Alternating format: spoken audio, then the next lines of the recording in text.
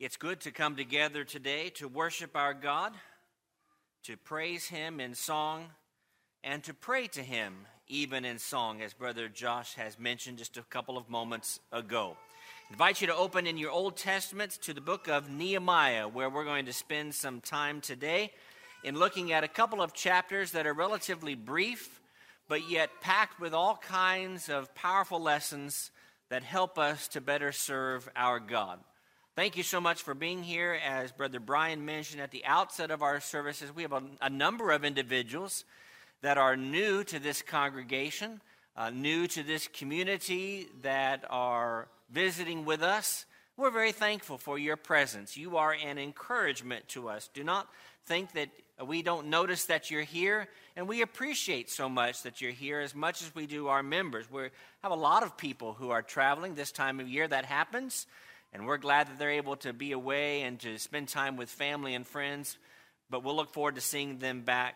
And we're glad to have those of you who are here regularly with us as well. One thing is universal, and that is all of us have challenges. All of us have problems. All of us have difficulties. We're going to talk about difficult days for disciples later this afternoon, Lord willing. But I want to start with the idea of difficulties together in our study together this morning by talking about problems, because we've all got them. All of us have some sort of a problem. It may be a financial problem. It may be a medical problem. It may be a spiritual problem. And the best way for us to respond is to pray and to plan. And so we're going to talk about problems, prayers, and plans in the course of our study together today.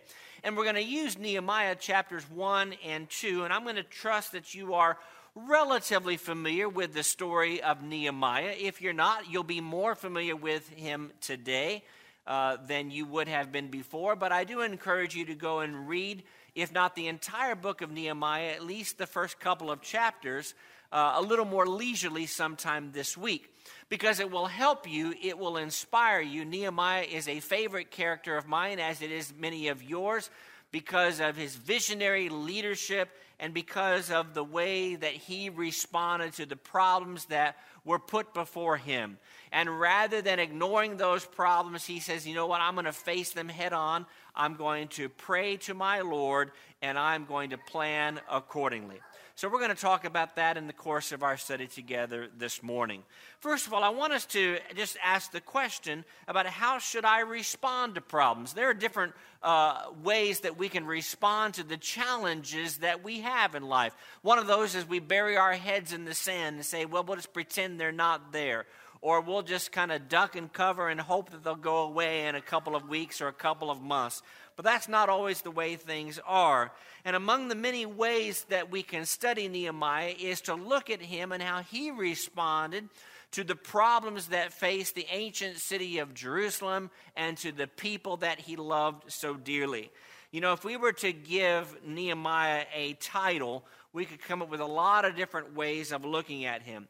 Some would say that Nehemiah is a motivator, and certainly he is. He motivated his people just like he motivates us. And any good preacher or Bible class teacher or spiritual mentor will motivate you as well. Some have even called him visionary, where he was able to see beyond the scope of the dismal state of affairs of the city and say, we can do great things here, and we will do great things here. Some have suggested that Nehemiah is one of the greatest of teachers, and I think that certainly is the case. Not the greatest teacher that has ever been around, because that belongs to Jesus. He was the greatest and the master teacher himself, but Nehemiah was a teacher and who modeled a behavior of leadership in showing people where to go and what to do. And finally, we could look at him as being a problem solver. And that is what we're going to talk mostly about today, as to how he solved problems and the things that he recognized in solving the challenges that came his way. So this is a very application-driven lesson or sermon in the sense that we're looking at the historical side of Nehemiah, but we're applying that to our lives and how we can be individuals whose saints today considering points that will help us to respond to problems. These are not easy sometimes to do because sometimes problems are challenging, and they are, by their very definition, a problem for us to solve. So I want to begin by reading a couple of verses in Nehemiah chapter 1. And we read here in about verse 2 of Nehemiah chapter 1, where Nehemiah says in response to what the status of the city is, he says, I'm asking them concerning the Jews who had escaped and who had survived the captivity concerning Jerusalem. In many ways, Nehemiah is doing what you and I would do if we were separated, especially without the advent of technology, from our hometown and our home people and the people that we loved. How are things back home? How are things back in the farmland? How are things back in the city? Whatever the case may be. And you want to hear good news. You want to hear, well, things are going well, and they're prospering, and the people are happy, and everyone's doing great. But that's not the report that Nehemiah got. It says, the survivors who are left from the captivity and in the province are there in great distress and in great reproach. The wall of Jerusalem is broken down, and its gates are burned with fire. And of course, historically, some 24 to 2,500 years ago, this was in an era where if you did not have walls around your city and gates that were secure, you might as well not even have a city in the first place. And so this was a very devastating set of news and update that Nehemiah receives. And you can see Nehemiah here in verse 4 just saying, I cannot bear this news. This makes me so very sad. This is a problem that needs to be solved.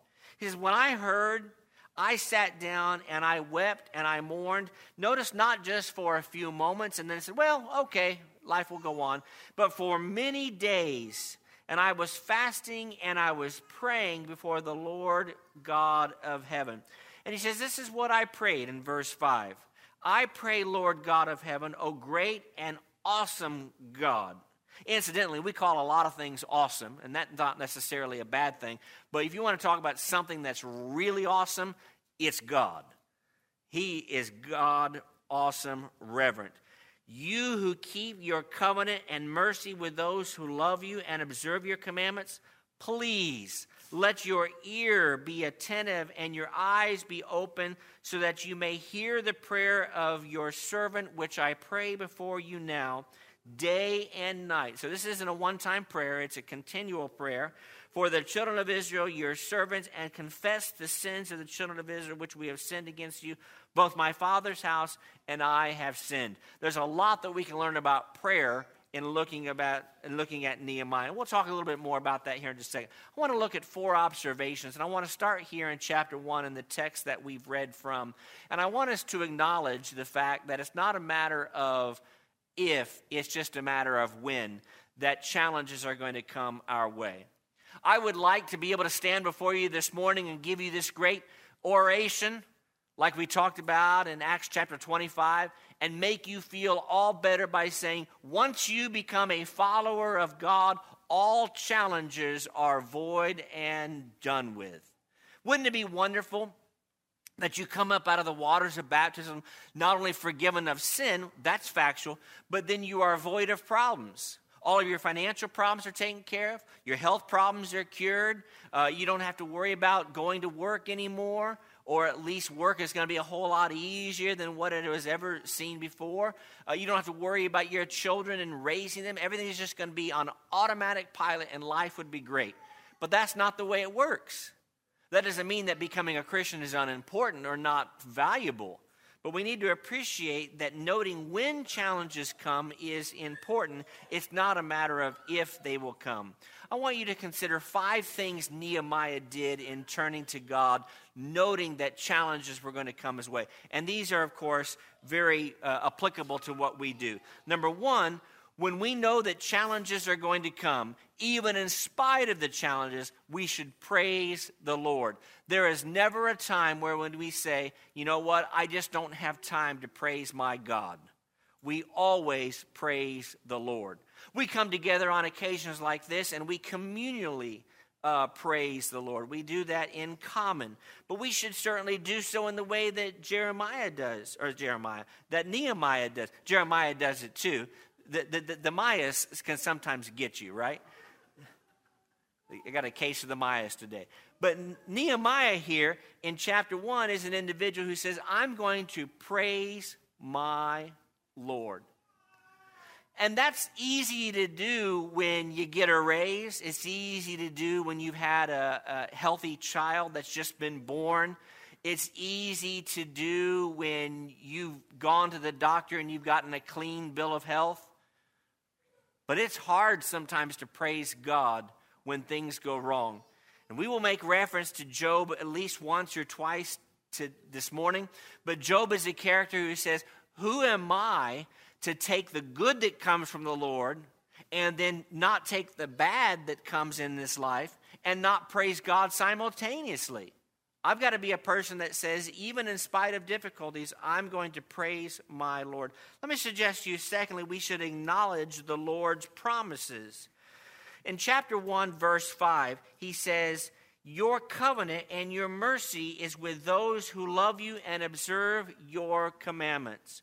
So one of the things that you might do that might make it very practical in dealing with the challenges that come your way is to say, you know what? You have made promises to me in the past, Lord, and you are going to keep those promises that you have made.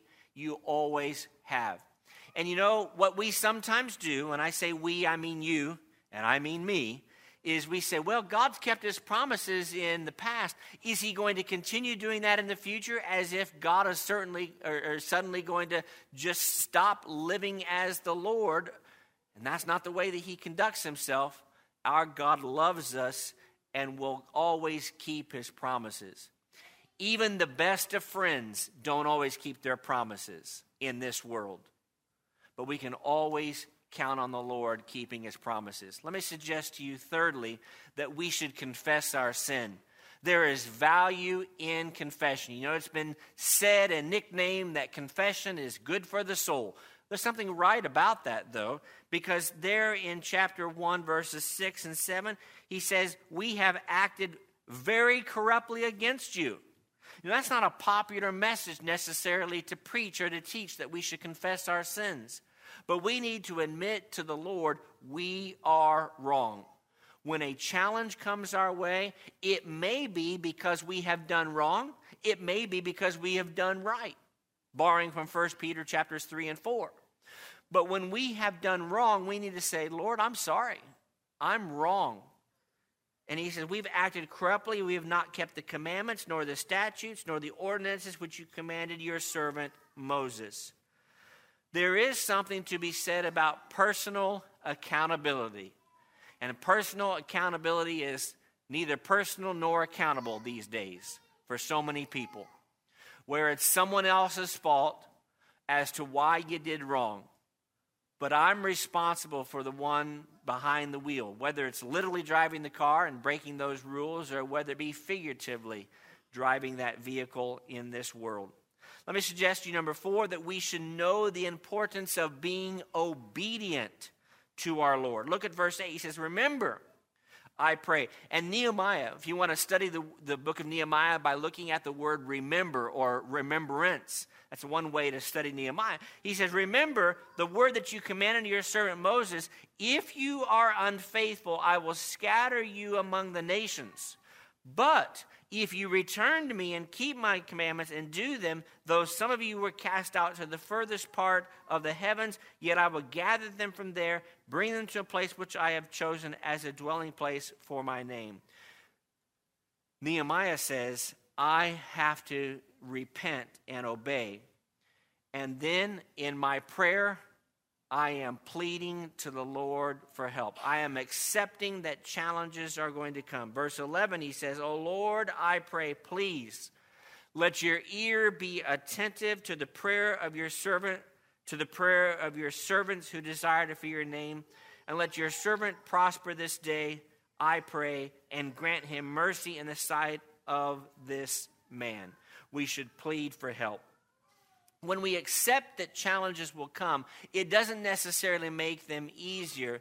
But consider, if you would, these very basic questions. Why did Nehemiah pray? And there's a lot of good, right answers to that question. And the answers to that question that are appropriate and are legitimate are the same answers as to why we pray. So if I were to ask you, why do we pray? Why did Nehemiah pray? Why did the great servants of the Lord of old pray? You might say, sure, because it's commanded, and that's true. We pray because it is commanded. But is that the only reason that we pray? And the answer is absolutely no. The things that we do in following God's commands, the more mature we grow as Christians, become more logical in the way that we understand them. We get our minds wrapped around, now I know why we sing. Now I know why we come together on the Lord's Day to partake of the Lord's Supper. It starts making sense. It starts clicking, and the light bulbs start going on. And sure, you could say it's for our guidance. But is it not also, and I wanted to be careful with this, and I debated whether or not I should make this point, because you may get me wrong. Please don't get me wrong. Please understand what I'm saying, and let me say the whole thing before you judge me on it. But I believe that prayer is very, in the words of Barney Fife, therapeutic. Or it's therapeutic, right? It's therapeutic. Some of you got that. But God designed it for therapy.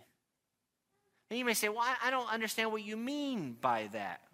Well, let me ask you this. Have you ever been praying to the Lord, and then actually as you are drawing your prayer to a close, you find yourself feeling better, stronger, more able to meet the challenges that come your way? Has that ever happened to you, that once you say amen, you open your eyes and you get off your knees, or you step out of the car if you were praying while you were driving, wherever the case may be, you say, you know what, my problems are still there, but I feel a little bit better because God is there for me. God wants us to pray because, yes, it's commanded, because, yes, he wants us to communicate with him, but I'm convinced that he wants us to pray just like Nehemiah did, because it helps us to grow and to become stronger in service to him. And I hope you understand what I mean by that particular point. Let me suggest to you, secondly, that we need to remember from Nehemiah that when challenges come our way, that time is a helpful teacher. Not always easy, but time is helpful. Someone once said time heals all wounds. That's probably not true, because there are some of you that have been dealing with wounds for 10, 20, 30 years, where someone is spiritually unfaithful and that time hasn't healed that wound. But does time help? Sometimes, a little bit, because time is a helpful teacher. We want results to problems, and we want them now. We want to pray to God for patience, like James chapter 1 tells us to, and then we are upset when the next morning we wake up and we have not mastered patience. Or we pray for patience and then regret praying for it because we got the lesson the hard way in learning patience. But the fact of the matter is it doesn't always work that way. We need to be understanding of Lord's time and the Lord's ways. Here's the thing, and I was recently talking about this with some of our younger people in a very brief study on Nehemiah chapter 1 and chapter 2 in a different direction. But in chapter 1, it talks about the month of Chislev, and then there's a different month, Nisan, in chapter 2, verse 1.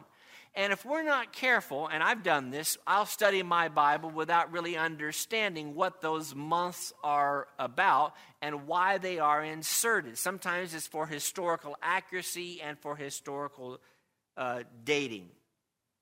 But between chapter 1, verse 1, and chapter 2, verse 1, a period of 4 months have transpired. So my question is so you have a period from January to basically May. You have a period of about 4 months where time has gone on. And then Nehemiah picks up back with the story and records, or the Holy Spirit records for us chapter 2, verses 1 and 2. But why? did the Holy Spirit include this detail?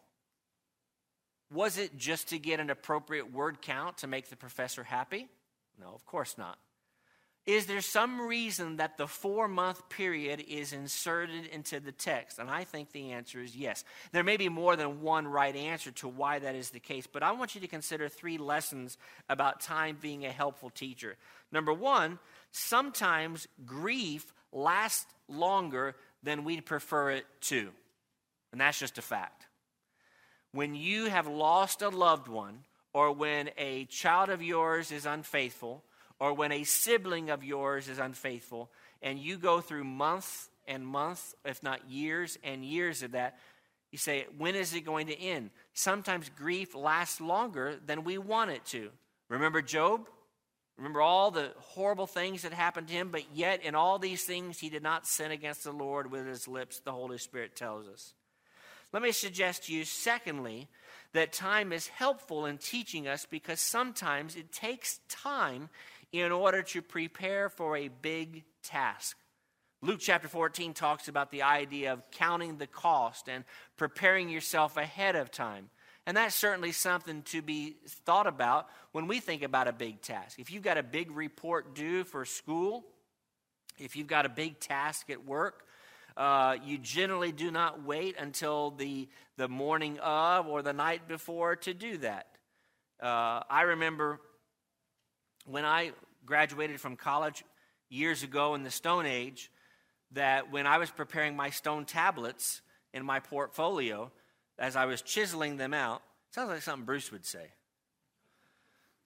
But I remember as I was preparing my 300, 400-page portfolio of everything I had supposedly learned over the course of 4 years, I remember preparing for that weeks and months and even years in advance because I knew that to come up with 300 to 400 pages worth of material was going to take a long time to at least prove that I had thought I had learned something over the course of those 4 years. The same is true when your boss comes to you and says, I've got a task for you. You say, well, when do you want it done by? Well, I want it done by November. You say, well, it's only June. Why are you giving me so much time? Because let me explain to you the task. Sometimes it takes a long time to get the job done. And being a Christian is like running that proverbial marathon that requires the effort from us. And then thirdly, sometimes time helps us to better appreciate the Lord. You know, I've asked the question, and I think the point is easily made, and the answer is apparent. What do you think Nehemiah was doing during those 4 months? Do you think he was just twiddling his thumbs, looking at his watch, and marking the days off the calendar until he got to the month of Nisan? Or was he busy preparing and busy praying harder and more seriously? I think that's what was going on. Speaking of the subject of seriousness, let me go to the third observation that I think that we learned from Nehemiah chapters 1 and 2 and how we deal with problems. And let's just acknowledge something that we all feel, that we've all felt, or that we all will feel, and that is sadness is serious. Sadness is a serious thing. To be sad is serious. A major part of the second chapter is the sadness he endured. And remember, it's not a matter of when or if, it's a matter of it's going to happen to us. Let me suggest to you 3 things at the outset here. 1, it would have been uncustomary for Nehemiah to be sad in the king's presence. We'll go back to chapter 2 and let's read verse 1, part B. He says, I took the wine and gave it to the king. And he says, I had never been sad in the presence of the king before. And this, of course, was part of his job. Nehemiah, as the cupbearer, and I think we sometimes shortchange cupbearers, was more than just the person that prepared drinks. He would have been an advisor, a confidant. He would have been someone that the king would have depended on. And he would have bounced ideas off of. And this was in an era, we are told historically, some 24 to 2,500 years ago, that if you went before the emperor, before the king, before the dictator, whatever word you want to use for your leader at that particular time, and you were sad in front of him, and that made him sad or made him angry, he may very well say, you're fired, or worse yet, off with your head. So it was your responsibility to be happy and to be joyous in front of the leader. And so it would have been very uncustomary for him. And it says in chapter 2 and verse 2, I became dreadfully afraid because being sad before the king was dangerous. Because the third thing that I hinted at just a moment or so ago is historically, the king's presence should make for automatic happiness. I mean, if you're in my presence, you're going to be happy, the king says, because that's the way that I operate, and that's how important I am. And it's a joy to be in my presence. Well, consider, if you would, 3 things that we learn from Nehemiah's sadness in chapter 2, verses 1, 2, and 3. And that is this. 1, when we're overly sad, shouldn't it surprise our worldly friends? Think about that for just a moment. I'm not suggesting that it's wrong for us to be sad, nor am I suggesting that it's inappropriate for us to be upset. But it reminds me of the funeral service where everyone was crying over the older lady who had passed away, who was a faithful child of God, and a little 7-year-old went up to someone who was crying and said, "What are you crying about? Wasn't she a Christian?" Perspective changes everything. So we can be sad, but we need to make sure that we govern that sadness with a sense of, I am happy. You know, Paul talks about this in his letter to the church at Philippi repeatedly by saying, I am overjoyed and I am joyous in spite of the difficulties. Brian talked about that a little bit in the Bible class this morning, where if we were imprisoned for the cause of Christ, would we be moping and woe is me? Or would we say, you know what? I'd rather not be in prison, but I'm going to use this to my advantage and do what Paul and Silas did in Acts 16 and pray and sing and praise and teach. When sin is involved, we should be upset. It should cause us to be sad. Chapter 2, verse 3, may the king live forever. Those are the first words out of Nehemiah's mouth. Why should my face not be sad? You see, this was uncustomary. This was different. This was out of character for Nehemiah. The city, the place of my father's tombs, lies waste, and its gates are burned with fire. And this is more than just a physical destruction. It is a embodiment or a precursor to the spiritual destruction that the people had faced, would face, and would continue to face going forward. And what do we do when we are sad? What is the best possible way when you're upset to get a little less upset? There's one answer, and it starts with a P, and that is to make sure that we pray. Now, that won't mean that when the amen is done and our eyes are open and we're off our knees that all the problems go away. We've already established that point in our study together. But when we are sad, the best thing for us to do is to pray. In verse 4, the king said to me, what do you request? And what did Nehemiah do? Nehemiah prayed to the Lord. You ever wonder what was in the content of that prayer? How long that prayer was? A friend of mine from the West Coast used to call this an arrow prayer. One of those prayers that you only have 3 seconds to pray and then say amen. You can't say, King, just give me 10 minutes and I'll be back with you. Not going to work. That's not how it goes. What do you request? So I prayed to the God of heaven, and then in verses 5 and following, he made his request, and we see how things go from there. That brings me to a fourth and a final observation, and that is there are visionaries like Nehemiah, and visionaries like Paul and Peter and James. And then there are villains. There are those who will do everything they can to destroy us. The account of Nehemiah shows the presence of a visionary as well as of villains. And we don't have the time to go and read the rest of chapters 2, 3, 4, and 5. But let me suggest to you that for every Nehemiah there's always going to be a Sanballat and a Tobiah. And you remember who Sanballat and Tobiah are? If you don't, read the rest of Nehemiah. But these are the villains. These are the bad guys in this story. These are the guys who come to Nehemiah and to Nehemiah's followers and say, you guys are silly. You think you're going to rebuild the wall? You think you're going to rebuild the city? You think you're going to be able to set up something that is like the former days in the past? Not going to happen. In fact, we are going to mock you and we are going to watch you the whole way and make fun of you the whole way. And we'll do everything we can to destroy you in that process. The Bible's reference to these enemies of Nehemiah is more than just there for context. Let me suggest to you in final that 3 considerations need to be met when it comes to visionaries and villains. Number 1 is this: our reputations matter a lot. Read with me a couple of final verses in chapter 2 before we close. In chapter 2 and verse 5, he says, I said to the king, if it pleases the king, and if your servant has found favor in your sight, I ask that you send me to Judah, to the city of my father's tombs, that I may rebuild it. The king said to me, the queen also sitting beside him, how long will your journey be? When will you return? And it pleased the king to send me, and I set him a time.